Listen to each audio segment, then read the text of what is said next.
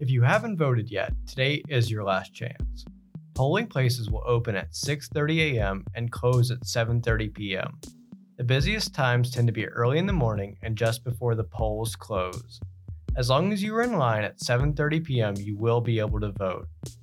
If you've completed an absentee ballot but haven't mailed it in, you can bring it to your polling place on Election Day, but it has to be delivered by 5 p.m. If you need to find your polling place or need to make sure you're registered to vote, go to North Carolina State Board of Elections website, ncsbe.gov.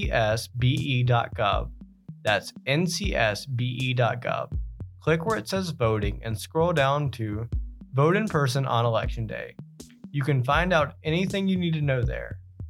This is not the election to sit out. Let your voice be heard.